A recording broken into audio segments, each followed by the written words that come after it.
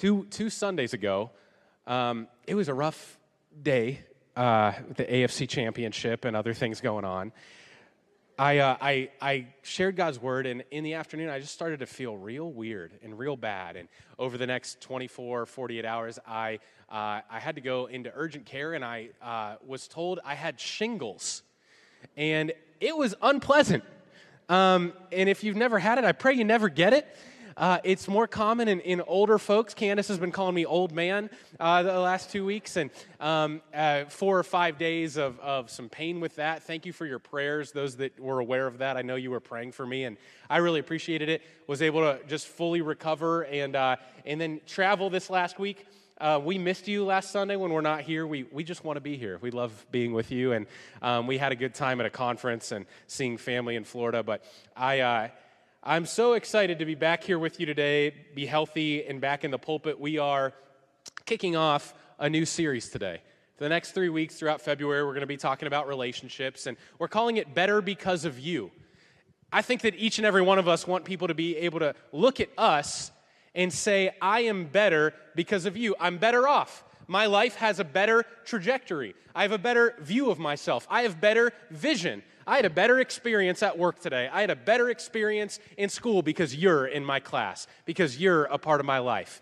That's the kind of people we want to be. And so in this series, we want to help you build relationship skills. Better relationship skills add value to everything in your life. Adds value to your family, your friendships, your romance, your witness. If you get better relationally, everything else gets better. So this morning, I just want to talk about a few areas of our lives that we may be undisciplined in. You know, everybody, no matter how great they are, they have areas of undiscipline that need to be tuned up and need to come in line with God's word. Some relationship skill in your life that needs work. Some people call these things toxic traits. Have you ever heard that phrase? Toxic traits. Toxic boxes that we have checked that need some work, that have our relationships stuck. And so today, we're going to lower some maybe red flags that we have raised that we aren't even aware of, and hopefully burn those flags so that we can move forward in a relationship that is stuck. And maybe you have a relationship in your life that is just not growing, a relationship that seems to have run its course. No matter what dreams you have for that relationship, you just can't seem to get it to flourish or thrive. It's in a deadlock. It's at a stalemate, in a stagnant place. Well, detoxifying ourselves and removing some bad relationship skills from our lives can help us move those relationships forward. In your notes today, would you title this message, Detox Out of Deadlocks? Detox Out of Deadlocks. We want to turn those connections into something that is life-giving and missional. If you're with me, could you say amen? If you're with me, could you say a better amen today? Amen. If you don't want life-giving relationships, you're not interested in that, you probably see them as unimportant or unappealing, and that's likely because something in your past is keeping you from your future. Something in your past is keeping you from the good things that God has for you in your future. Maybe you were abused, divorced, backstabbed, slandered, had your heart broken, and you think, I would rather be isolated than be that miserable. I can be that frustrated and hurt all by myself. I don't need to put in the work of a relationship to be in that place. Let me remind you what God's word says. If you're in that place where you just want to be on a lazy river raft, nobody splash me, nobody make waves, I don't want hit by your ripples, don't flip my inner tube, I'm just here to be by myself and be at peace. If you're in that place, let me remind you what God's word says. It says it's not good for man to be alone. He who finds a wife finds a good thing. A man who has friends must show himself friendly. Greater love has no man than this, that he lays down his life for his friends. There's greatness that God wants to unlock in you through friendship. Above all, love each other deeply. Don't just love abstract things. Don't just plug yourself into your VR headset I had my first experience with some people with their VR headsets this week. And it was very bizarre. They had their VR headsets on, and we were in an area of Orlando called Disney Springs. It's very busy. There's people everywhere, and there were some folks that were only focused on what was right here in front of them and not the thousands of people that were around them. And they were running into folks, just running into folks, and not paying any attention to anybody around. You know, there's something about loving each other deeply that the enemy wants to distract us from by having us waste our time on things that will have no kingdom fruit.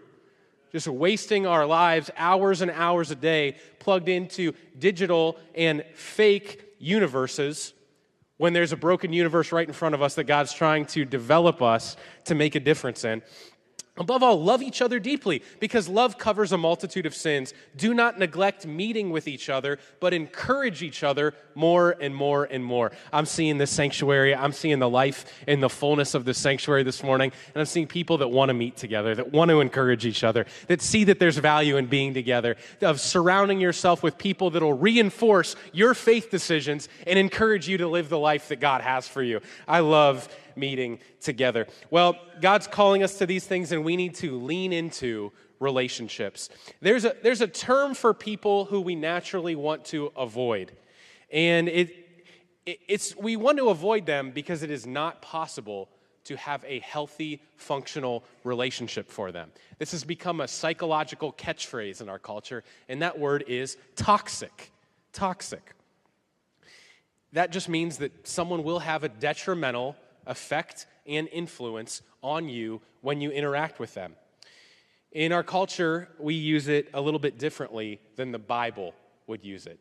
Spiritual toxicity is a little bit different than cultural definition of toxicity that we see today. The culture would say they would just demonize anything that makes us feel uncomfortable. If you're in my life and you just make me feel uncomfortable, you're toxic to me. And that's not a biblical definition of toxic. This cultural thought is one that takes that lazy river mentality very seriously. Good vibes only. Nothing is as important as my comfort. It says that, hey, if you trigger me, if you don't spark joy, I'm just going to block you, unsubscribe, bye-bye.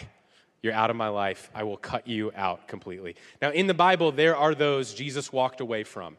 There are. It's not unchristian. There are those Jesus walked away from and asserted boundaries towards. There are relationally and spiritually toxic people that Scripture calls us to avoid. 1 Corinthians 15:33 says, "Don't be misled. Bad company corrupts good character." And how about this? In 2 Timothy 3, we say, "Understand that in the last days there will be difficult times. People will be lovers of all the wrong things, misordered loves, self, money. They will be proud and arrogant, abusive and disobedient. They'll just be wrecked relationally. They won't even know how to get their basic family relationships correct. Ungrateful and unholy, heartless, unappeasable, slanderous, and without self-control. They will be brutal, not loving good, treacherous and reckless, swollen with conceit, lovers of pleasure rather than lovers of God, and having the appearance of godliness, but denying its power." Here we go. Avoid such people. Spiritual toxicity is different than ick vibes. It's different than merely difficult or unpleasant or even unsaved people. We should be reluctant to use the word toxic. We don't throw it around or use it as an excuse to abdicate or abandon people who God has called us to. There are difficult people in our lives. There are prickly people, thorny people in our lives that God has given us to serve, maybe to work with or work for, maybe they're part of the family that we are in, and God is giving us opportunities with them to have an influence in their life. Some use this label much too broadly and as an excuse to avoid difficult and different people, hurting people. More on determining what's spiritual toxicity shortly, but for now, can we just be ignorant for a moment and understand and observe that sin poisons. Sin is the thing that that just gets into our relationships, and unchecked, it makes us venomous, even to the people we love the most, the people we get along with the most. Whether we have tails rattling like a rattlesnake, where we know there's venom in them, or not, even if we have the appearance of godliness, there is something about sin when it goes unchecked in our lives that has a detrimental and harmful impact in our relationships.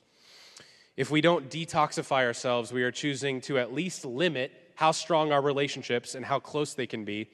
And at the most, we are choosing a tragic ending for our relationships. At least limit them, at most, just a devastating story of how that relationship's going to go. Ephesians 4 says, get rid of all bitterness. This is talking about us, detoxifying ourselves. Get rid of all bitterness, rage, and anger, brawling and slander, along with every form of malice. Be kind and compassionate to one another, forgiving each other, just as in Christ God forgave you.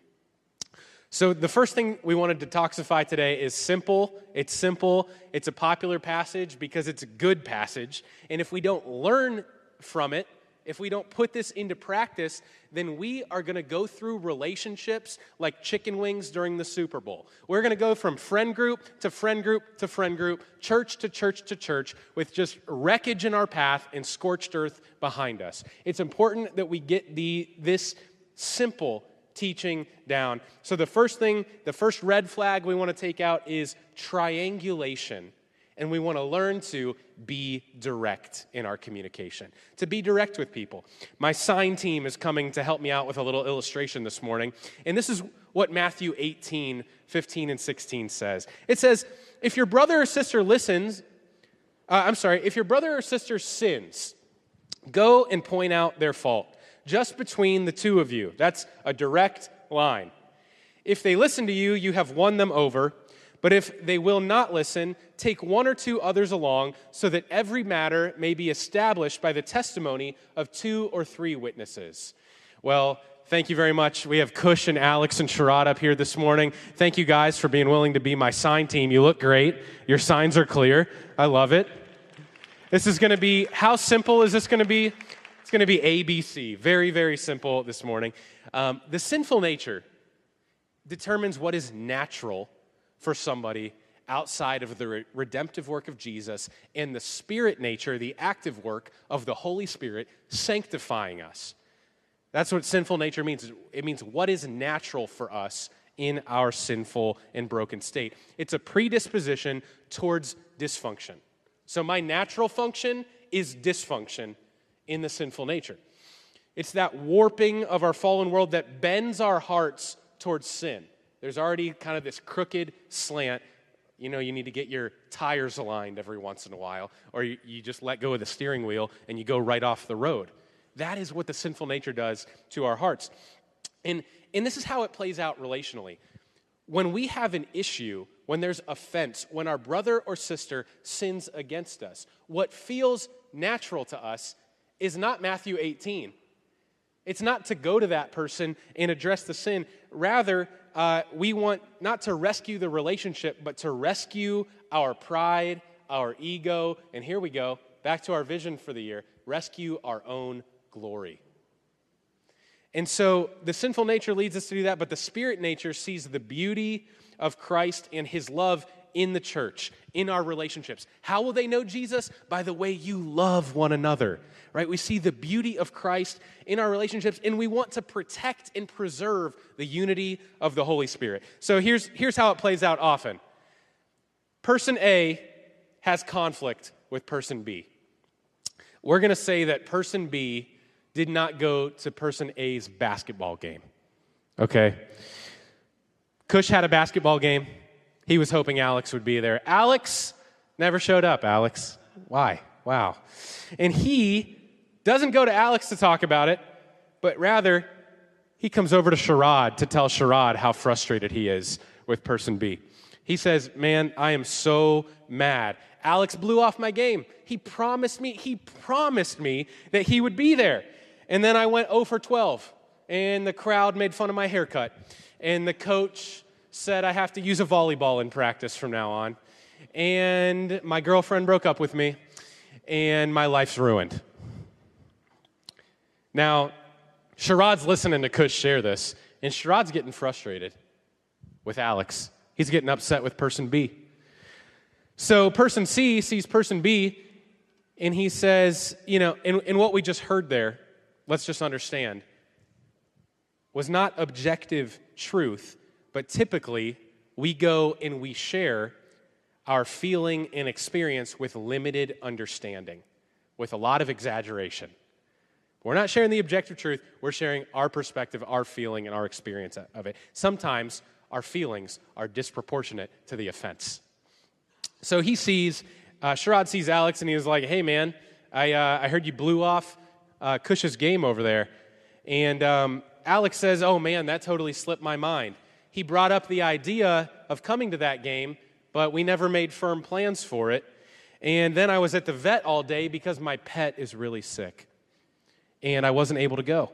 And so person C hears a much different version. Like, are we even talking about the same event? Totally different version. This is what Proverbs 18:17 says. It says, the first one to plead his cause seems right until his neighbor comes and examines him. Until we hear that second perspective, that first perspective always seems correct. What Kush did to Sherrod, what person A did to person C, you may call this gossip or venting. And it's often a distortion of reality, like the telephone game. We're getting further away from the events that actually happen from the truth. This is not conflict resolution. This is conflict multiplication. This is how conflict grows. Without healthy tools like directness in our toolbox, any slight can turn into a scandal. Any relationship hurdle can become a public spectacle. If you've ever seen a reality TV show, you may as well just name that reality TV show Triangulation, because that's all that happens. Chriselle told Kayla R that Kayla S gave her a side eye, and now everybody's taking sides about it. That is almost every reality TV show you see, and you know what? It's almost every relationship culture in the world. Friend group to friend group to friend group. And I'm not picking on ladies. Ladies, I'm not picking you on this morning. At Trinity, we don't have the Real Housewives of Trinity. We have a sisterhood here that is spirit-empowered and supportive and encouraging and discerning. And that's why you need to be a part of the sisterhood. Guys, this happens just as much with men as it does with women. There is a spiritual pathology that is broken, that points us away from directness and towards triangulation. So let me just talk for this morning for a moment about ways to be direct. Number one, be resolution-oriented, not avoidant. We have generations growing up that have become digital natives, and that's fantastic. It opens up a lot of opportunities and possibilities. However, it removes us from people a little bit relationally. It makes us a little bit less direct from day one in our lives. And it's so much easier to just post comments and to say things that you normally wouldn't say to somebody's face, right? When people grow up in a culture like that, and they're also, in one ear, they're pumped, good vibes only is just pumped into their minds all the time. Everybody's toxic if they make you feel uncomfortable. Don't be direct with them. Just cut them out. Just walk away. Just cut them off. You don't need to go through a conflict. That's ick. That's not fun. Just walk away. And so we're losing a cultural baseline, a monoculture where we know how to communicate with one another, and it's being a little bit fragmented by our digital spaces. So it's important that we put this into practice. Avoidance is becoming the cultural norm. And when we realize, man, I'm bent towards avoidance, it's going to take some spiritual courage and some spiritual maturity being developed in me so that I can participate in the community of faith. A community that's all about sharing. It's all about loving one another. It's all about giving to one another. It's all about not forsaking meeting together, but encouraging each other. So when we have that awareness, we need to be able to look at somebody and say, I've got a problem with what's going on with us. I don't like where our relationship is. I want to be your friend, and I want to be on the same page. I want to be in peace. Can we talk? That's a very simple thing I just said. But we need to be able to become good at saying that. And when Jesus is more important to us than our own comfort, we'll get better and better and better at saying it. Because we want to preserve the unity of the Spirit in the beauty of the Trinity, the perfect relational peace example, the Trinity inside of our church and inside of our relationships. So we want to be courageous like that, not attack people, but come in humility with the person's best interest at heart, get things out in the light. And you know, when you are able to do this, when you're able to take ownership of the direction of a relationship, healthy becomes possible. You're saying, hey, it might not be my fault, but it is my problem. I'm a part of this thing. It's my problem. And when you take ownership, healthy becomes possible. Somebody has to be the first one to make the first move, to send that first text, to reach out to that person so that healthy can become possible. I know I used a really silly basketball, nonsensical illustration, but you have a relationship in your life that has been detrimentally affected by the avoidance that's in our hearts. Second thought is be humble. And my sign team has been very patient. This is where I need your guys' help. There's this understanding that each of us needs to have. To break out of a sinful personality disorder, to understand that each of us will be each of these people. You will not always be the one who is getting offended and getting hurt. Each of us will hurt people's feelings. You are not perfect. You need to be humble so that you can be in healthy relationships.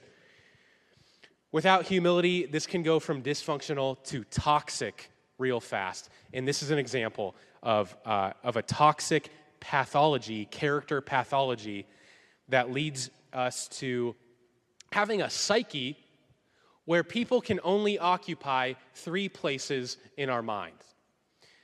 In pathology, that's just cause and effect, studying what causes something else. There are those that have a pathology where the effect will always be that they are the victim. They cannot be wrong. They cannot hurt other people. They are always right, so they will always be the victim. No matter what has occurred, this is the lane they will occupy. If you come to that person and you say, "You hurt my feelings," they will reframe it and say, "Can you believe this person? Who do they think they are? They're judging me. They're condemning me. They're trying to correct me." And instantly they will become the victim again, and that person that was hurt by them will become the persecutor. The persecutor is the one that is making them feel uncomfortable, hurt, offended, betrayed, backstabbed, gossiped about, whatever. And sometimes they may be 100% right. Somebody did offend them. But there is a pathology that will preclude them from having a peaceful outcome. Because instead of going to that person, like Matthew 18 tells us, they will look for lane 3, which is a rescuer. Someone that will agree with them and come not to fight for the peace in the relationship, they will come and fight for their pride, fight for their ego, fight for their glory, and back up their offense. Yeah, you should be offended. Yeah, that person is awful. And so instead of having a savior and a peacemaker, they find a human rescuer. And as soon as this rescuer is anything but 100% supportive, they will then become a persecutor. So if they say, "Well, what happened?" and they're telling, and you say, "Well, actually, Alex has a point. His pet was sick, and he couldn't come to your basketball game, and you really didn't make firm plans that he would be there." Immediately puts Sherrod in the persecutor lane, because in this relationship pathology, there's not room for people to be multidimensional. You're all bad, or you're all good. You're all supporting me as the victim, or you're all my persecutor. Now, when we start to put into practice what Jesus teaches us, these folks take on a different role. Would you guys flip your signs over? Cush becomes bit, but not bitter. He's offended, but he realizes Alex is not the enemy. The enemy is the enemy. Alex is not the enemy. So I will not be poisoned by the conflict and the brokenness of the enemy in my relationship with Alex. I'm going to go to Alex. I'm going to be direct. I'm going to be clear for him because Alex is not my betrayer. He's my beloved. Alex is part of this family with me. He's my brother in Christ. He's somebody that God has given me to love. He is my beloved, not my betrayer, and I refuse to look at him that way. Maybe he even betrayed me, but he's my beloved. So I'm going to be direct with him, and I'm going to go to him, and I'm going to treat him like my beloved and work towards a peaceful resolution to our conflict. And if that doesn't work, just like Matthew 18, 15, and 16 taught us, then Cush can bring in Sherrod. And Sherrod isn't there just to back up Cush and gang up on Alex. He's there to be a bridge, not a bully, a mediator on the side of the truth. On the side of the truth. So this is the framework Jesus has given us. How simple is this, right? ABC. ABC. But how complicated it gets when we think a few things that are just broken. I'm going to hit a couple of those things in a second. Sign team, would you give it up for our sign team? You guys did a great job.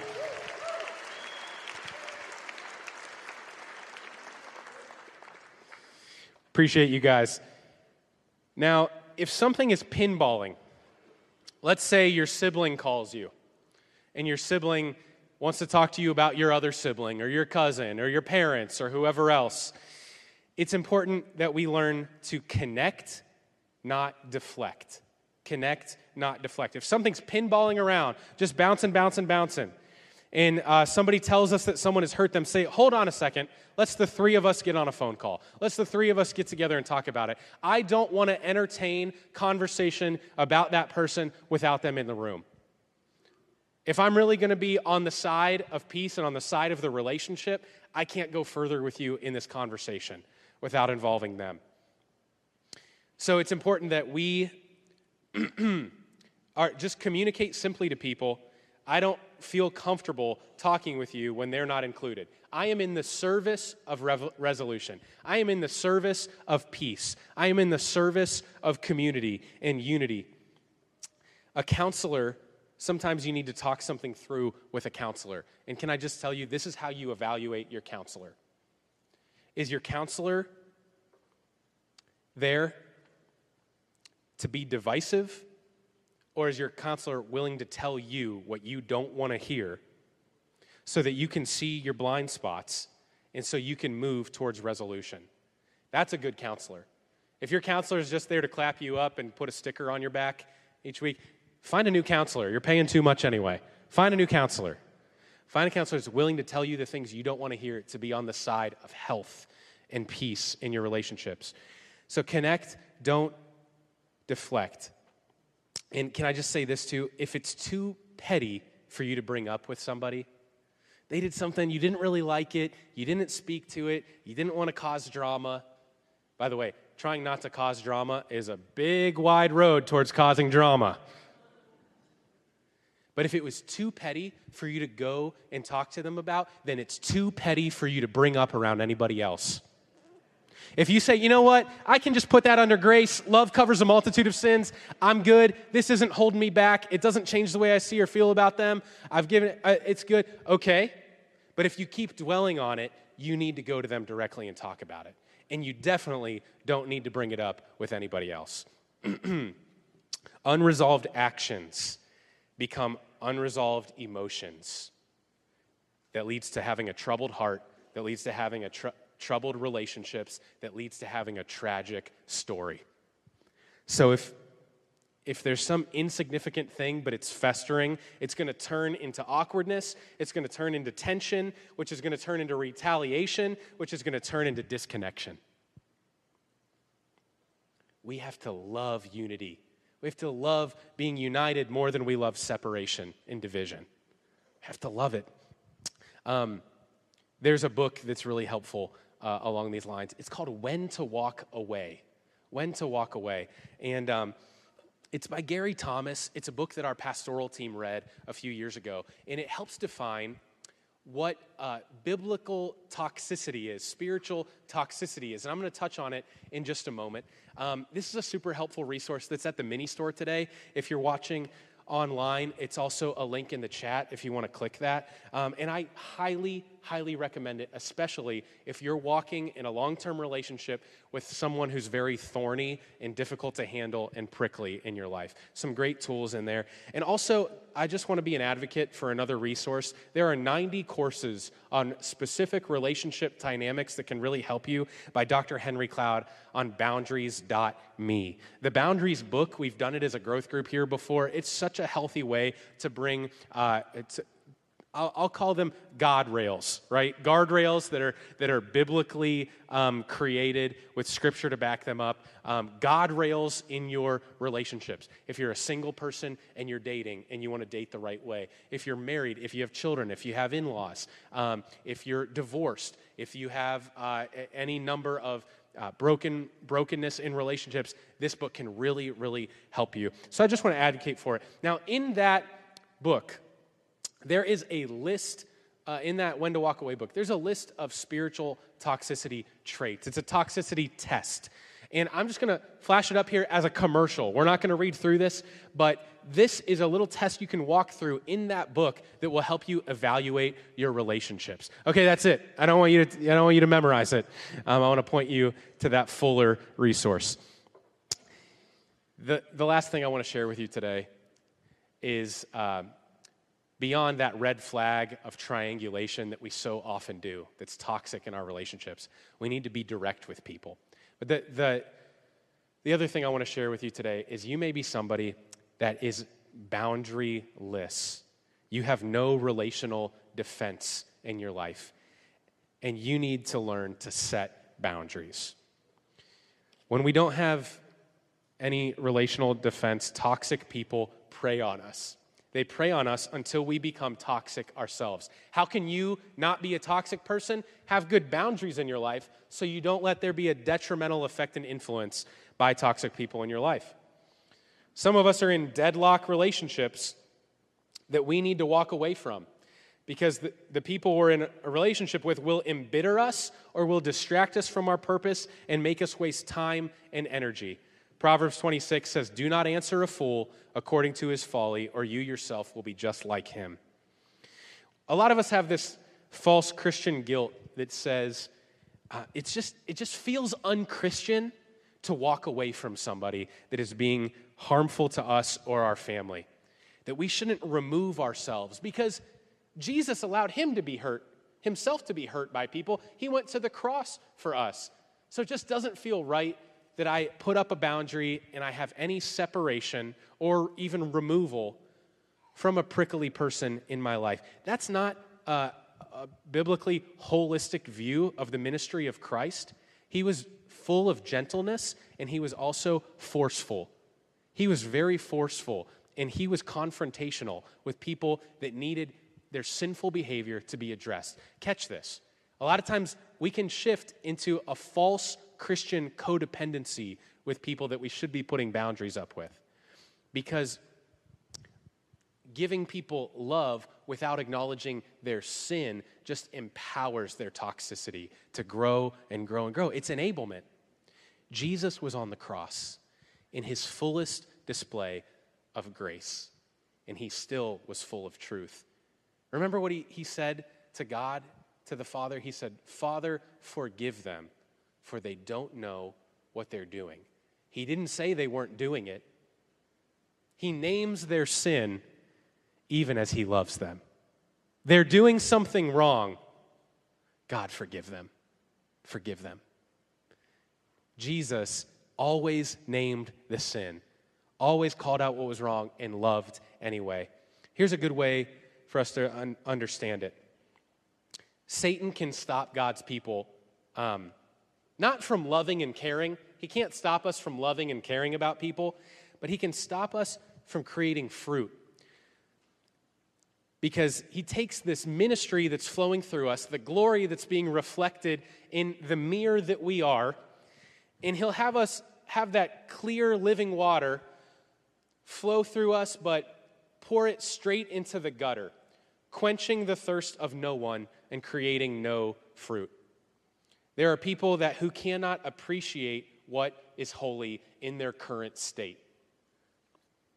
Jesus said, "Do not give dogs what is sacred, and do not give your pearls to pigs. If you do, they may trample them under their feet and turn and tear you to pieces."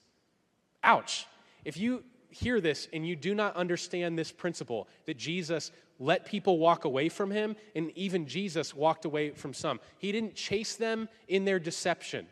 He presented the truth, he was direct and clear, and then he let people walk away. And he even walked away from some. If we understand that, this scripture verse right here becomes gold for us. Dogs, they reject the purest, most compelling truth. You give them your best, and it's totally wasted on them, and they will resent you. Pigs, in Jesus' day, pearls were not synthetic. You couldn't make a pearl. They were incredibly rare. In one parable, a man had to sell everything he had to buy a pearl of great price. If a pig went to eat one, it would not break down in the pig's mouth and stomach, and he would spit out the treasure and be mad at you for feeding him that pearl. And he would turn back to the pig slop, which he really has an appetite for. Now, the pearl could buy lifetime supplies of pig slop, but that pig was incapable of appreciating the value of a pearl. There are some people that look at your life, that you're sold out for the kingdom of God, and you're investing your life into ministry, and you're giving into the church, and you're aligning yourself with the kingdom of heaven, and they see the glory shining, but they're so darkened and blinded that they don't understand it because there's no practical use for the gospel in the heart of somebody who is toxic, spiritually toxic, and hasn't come to a place of openness. The gospel says in 1 Corinthians 2:14, "The person without the Spirit does not accept the things that come from the Spirit of God, but considers them foolishness and cannot understand them because they are not discerned only through the Spirit." And when we give all of what is good, all of ourselves to people who are toxic and unreceptive towards us, it just invites their hatred. Whoever corrects a mocker invites insults. Whoever rebukes the wicked incurs abuse. Do not rebuke mockers, or they will hate you. Rebuke the wise, and they will love you. Say, God, show me who you want me to be investing myself into, my time into. You may say, well, if this is the truth, who can be saved? How could any of us be saved? If this is the case, and that is an understandable objection. But understand, if we spend all our time trying to save people who aren't ready to be saved, we will be losing others who are. I like the way Gary Thomas handles this objection. He says, this dilemma. He says, 4 words have helped him conserve time and energy. No conviction, no counsel. If the person has no conviction in their soul, if God is not already working on them in a demonstrative and evident way, then do not waste your counsel on them. We have to learn to discern whether God is already working in somebody's heart. There's a big difference between reasoning with someone and arguing with someone, and it's the condition of their heart. Let the natural consequences of toxic behavior do the work. Do their work, and let those natural consequences open a person up and humble them. If you try to cure a patient before they know they need the cure, you will create resentment and not gratitude. This is a tough teaching, but we cannot bring a toxic relationship into health without boundaries, without setting up boundaries. And the goal is to not remove the person, to not remove the relationship, but to remove the toxicity. There are ways to cut people out without cutting people off. There are ways to limit their influence and interaction with you without totally cutting off a relationship, without totally closing a pathway, an opportunity to communicate into their heart. So how do we set boundaries? Well, we need to evaluate fruitless friendships.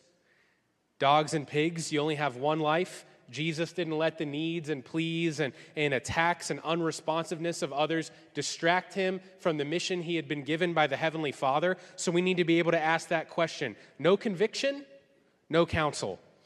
We should be patient and generous with true earnest seekers, but if someone is hard set against the things of God, we don't argue.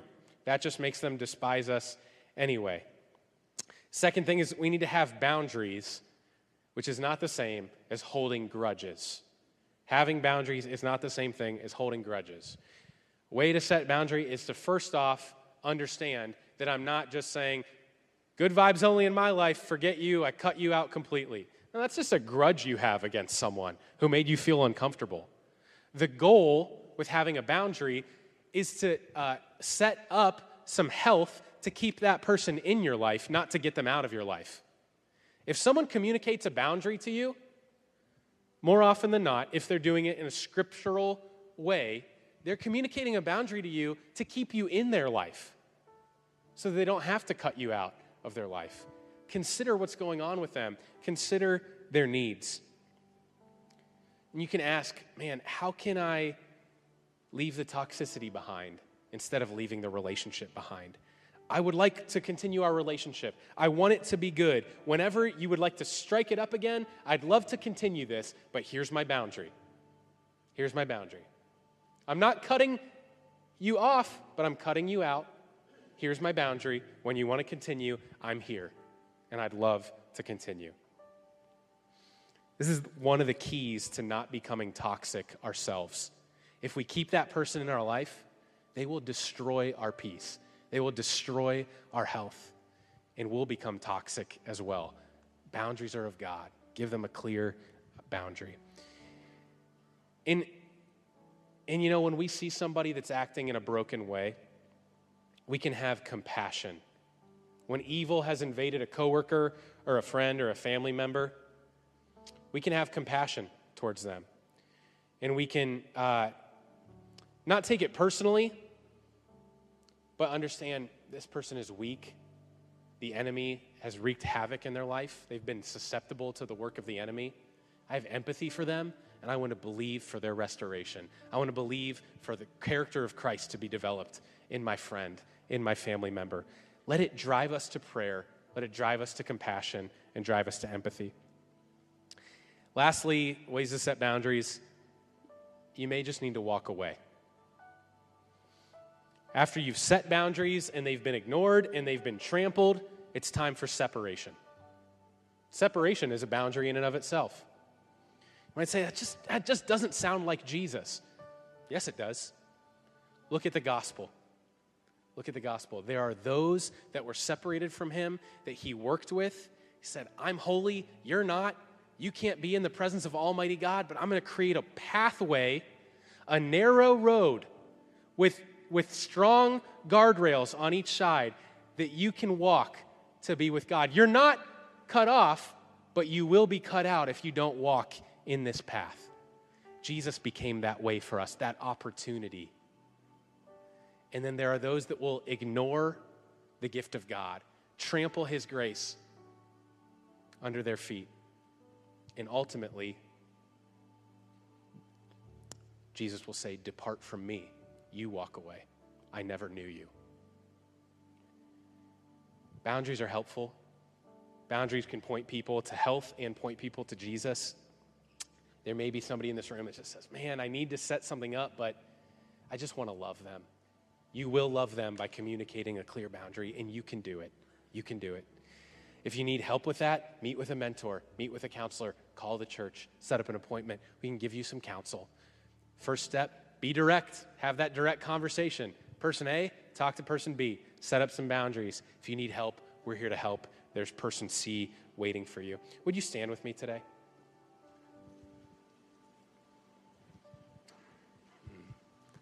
You know, Jesus is that person that we say we are better because of you.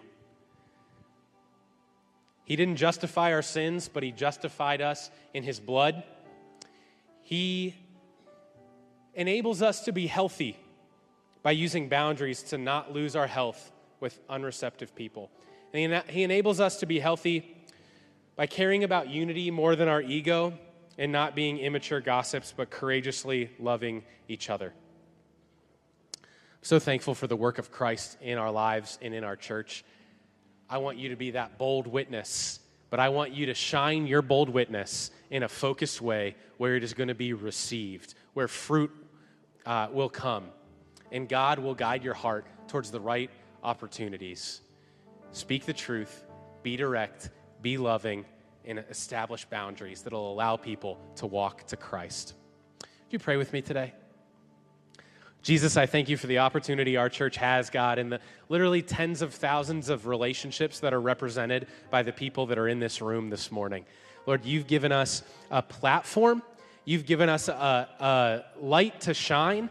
And God, I pray that we would steward it well, that we wouldn't be up all night, Father God, with our mental and emotional states wrecked by people who are harmful and hurtful towards us, that have a murderous and malicious spirit, God, that just want to tear us down and destroy us, that are in between us and the people you've called us to be, the person you're turning us into, Jesus, the calling you have on our lives. I know that there are a lot of obstacles to us walking that out, and some of those obstacles are people who are hateful towards you and hateful towards the gospel. And God, I just pray that you would give us influence where we can have influence.